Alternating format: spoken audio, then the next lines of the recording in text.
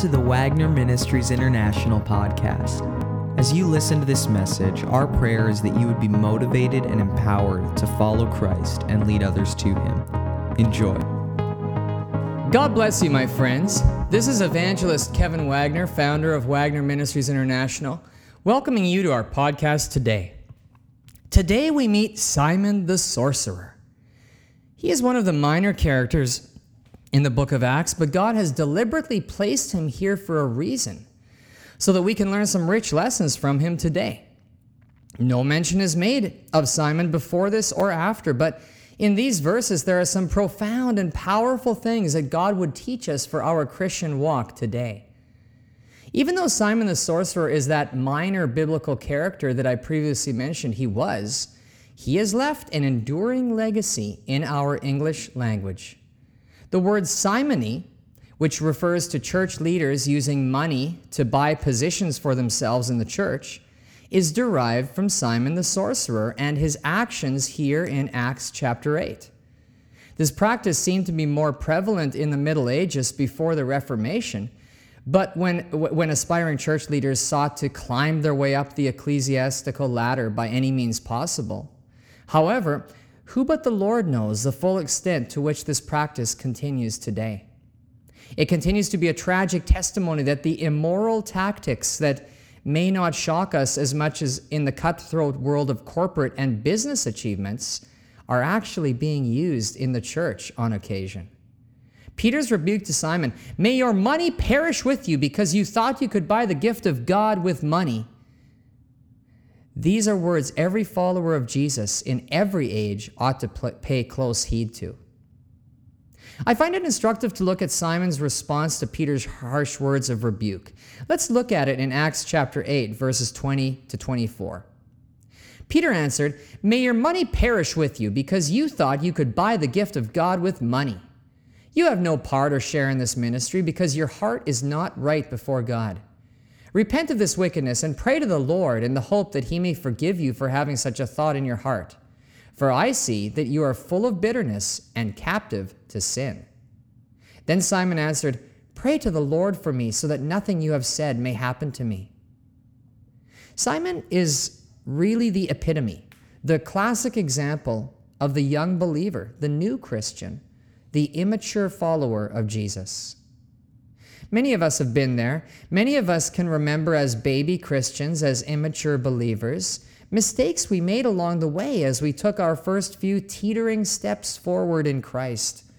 We fell and still do fall, but hopefully we learn from our mistakes as God picks us up, dusts us off, and places us on our way again, just like any good, loving father would.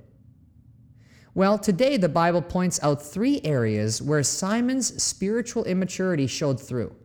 And it's helpful to see these areas so that we can avoid the same pitfalls in our lives. Firstly, in verses 12 and 13, the Bible says, "But when they believed Philip as he proclaimed the good news of the kingdom of God and the name of Jesus Christ, they were baptized, both men and women. Simon himself believed and was baptized, and he followed Philip everywhere, astonished by the great signs and miracles he saw." It appears that Simon, the former wonder worker dabbling in the limited power of the occult, was won to Christ by Philip's own wonder-working powers, given to him through the unlimited power of the Holy Ghost. The Bible says Simon followed Philip everywhere, astonished by the great signs and miracles he saw. We see here, my friends, the common trap that many new believers and some long-time ones fall into, namely, following popular Christian leaders rather than Jesus Christ Himself. Note how the Bible says Simon followed Philip everywhere. And so it is with many Christians today. We have many disciples of Joel Osteen, devotees of Brian Houston, admirers of Reinhard Bonnke, and fans of TBN. These are all fine men in ministries, but they would be the first to admit that that's all they are. Simply men, just ministers, and in no way whatsoever ought supporting them be seen as a substitute for a sold-out commitment to Jesus Christ. Now, I don't believe that Simon at that point in his spiritual walk really knew Jesus. Oh, he had been baptized all right. He had said all the right words to get into the church. But it seems there was something missing, and that is a personal relationship with Jesus Christ. A commitment to a love for him above everything else. Many people in our churches today are like Simon. They may be baptized. They may say all the right words to be part of the church. They may even follow the current Christian celebrities, know their names, read their books, and sing their songs. But the foundation of their Christian life is shaky. It's unstable. This is because a foundation for one's Christian life that is built on formal religious acts or serious-sounding religious words, a spiritual life that is built on bestsellers and chart toppers, is like the house that Jesus said is built on sand. And when the storms of life come to test that house, it will fall. The only solid foundation is a love for, commitment to, and worship of the King of Kings and Lord of Lords, the Alpha and Omega, the beginning and the end, that Word made flesh, Jesus Christ. And folks, I want to challenge you today to dig deep and strip off all the religious wrapping on your Christianity today. And at the base of all the positions you've served on in your church, and at the root of all the things you've done in the church and through the church, what is there? Is a commitment and love for Jesus first, last, and always sitting there? Or is there just a bunch of nothing? Because when it comes right down to it, Simon following Philip really means no more than you sitting listening to Evangelist Kevin's podcasts. When it comes right down to it, knowing Jesus is what counts. And so I ask you, do you have that foundation today? Another area where Simon's spiritual immaturity showed through is when, after receiving Peter's rebuke for trying to buy the gift of God, the gift of God's Holy Spirit, he asks Peter to pray to the Lord for me so that nothing you have said may happen to me. Simon was a young Christian. He had a lot to learn, and that's okay because we all have things to learn about the Lord and His Word too. God is patient, but He does want us to learn so that we don't keep making the same mistakes over and over again. I don't believe that at that point in Simon's Christian walk, he knew that every believer could have equal access to the throne of God. Every Christian, no matter how young or old, mature or immature, has the privilege of praying boldly and openly to the Lord for anything and everything. For some reason, many church people today don't seem to know this, or at least don't seem to believe and practice it. It is wonderful and needed to ask others to join in praying for our needs, but it is an altogether different thing to think that somehow you are disqualified by something you've said or done, or because of who you are, and as such are not privileged to talk to God directly, personally, and on your own, in prayer.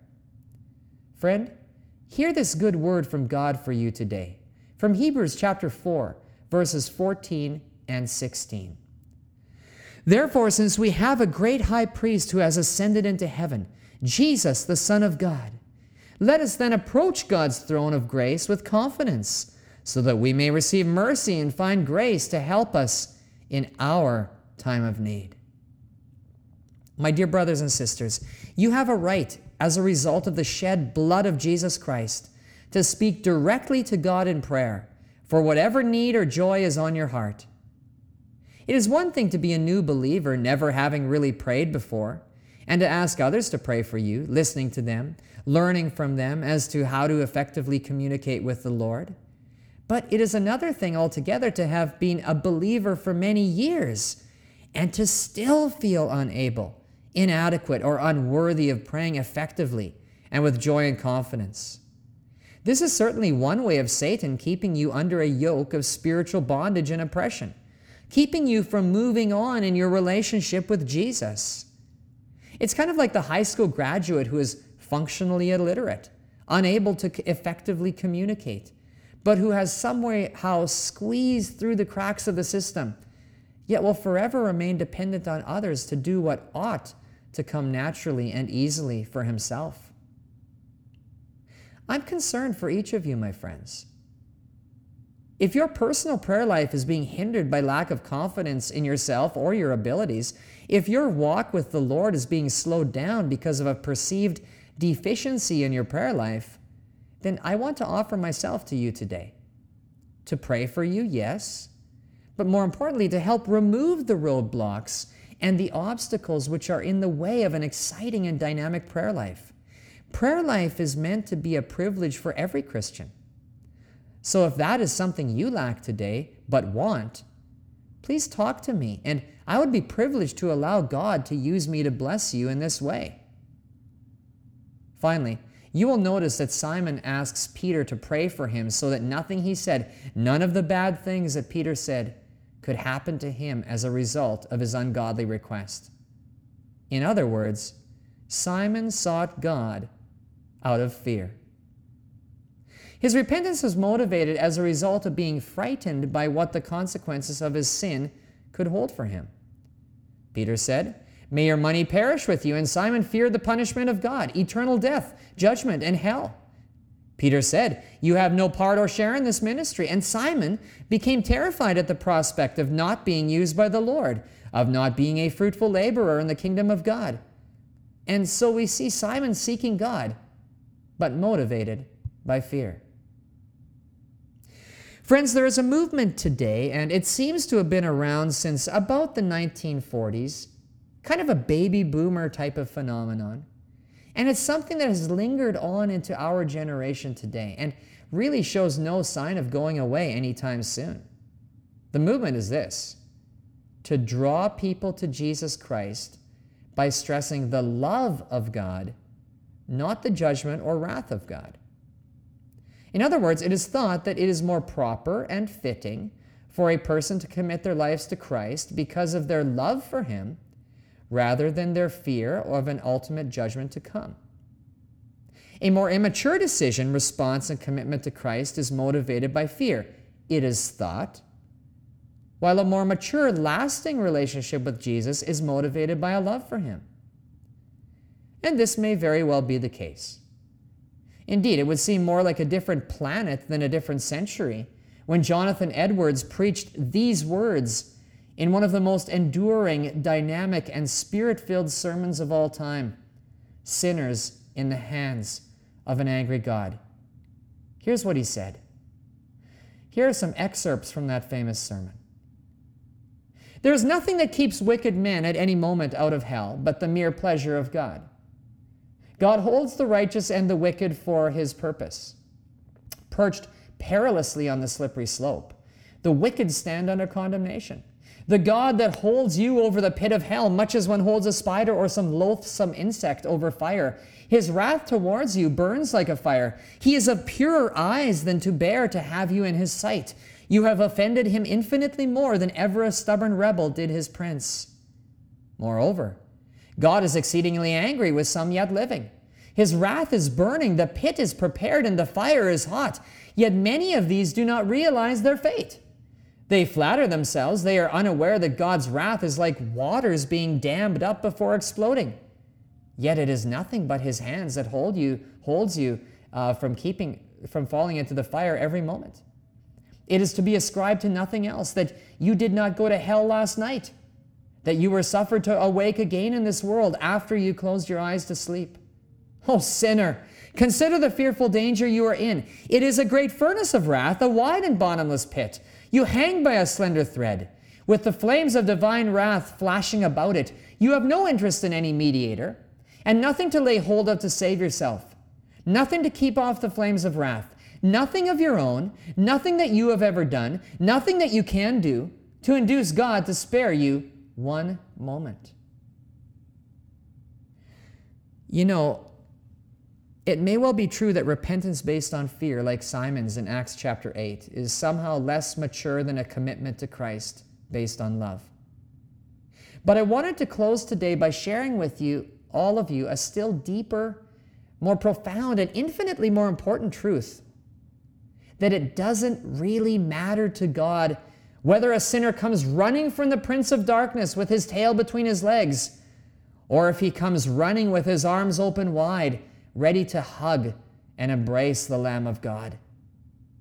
The important thing, what really matters, is that a sinner has come. How or why they came home won't dampen the enthusiasm of any of the angels. The angels will still be whooping it up in the land where there is no night, just like Jesus said they would, over even one sinner who has finally come home. I know for a fact that this sinner would not be preaching to you today were it not for the deepest fear that I have ever known, as I stared into the pit of hell and gazed into the raucous eyes of the Prince of Darkness himself, knowing full well that what was there, that was where I was headed, because that was what my actions, my life deserved.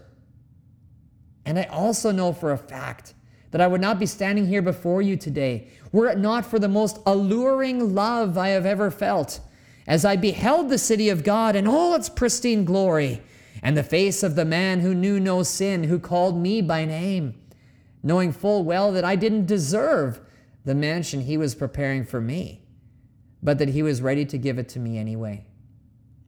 Friends, what really matters is not splitting hairs over the hows and whys of people coming to Christ, sinners seeking Jesus. What really matters is that they simply come. May the Lord Jesus call you to himself, if you haven't come already. And may that same Lord use you who have already come to bring many others with you. As always, my friends, I look so forward to our next podcast, where we will move further into the book of Acts as the Holy Spirit uses his word to help us walk daily in the power of God. Have a blessed day in Jesus. Thank you for listening to the podcast. We hope that you were encouraged by today's message. For more information regarding Wagner Ministries International, go to wagnerministries.org. And if you need prayer for anything, please email us at prayer@wagnerministries.org.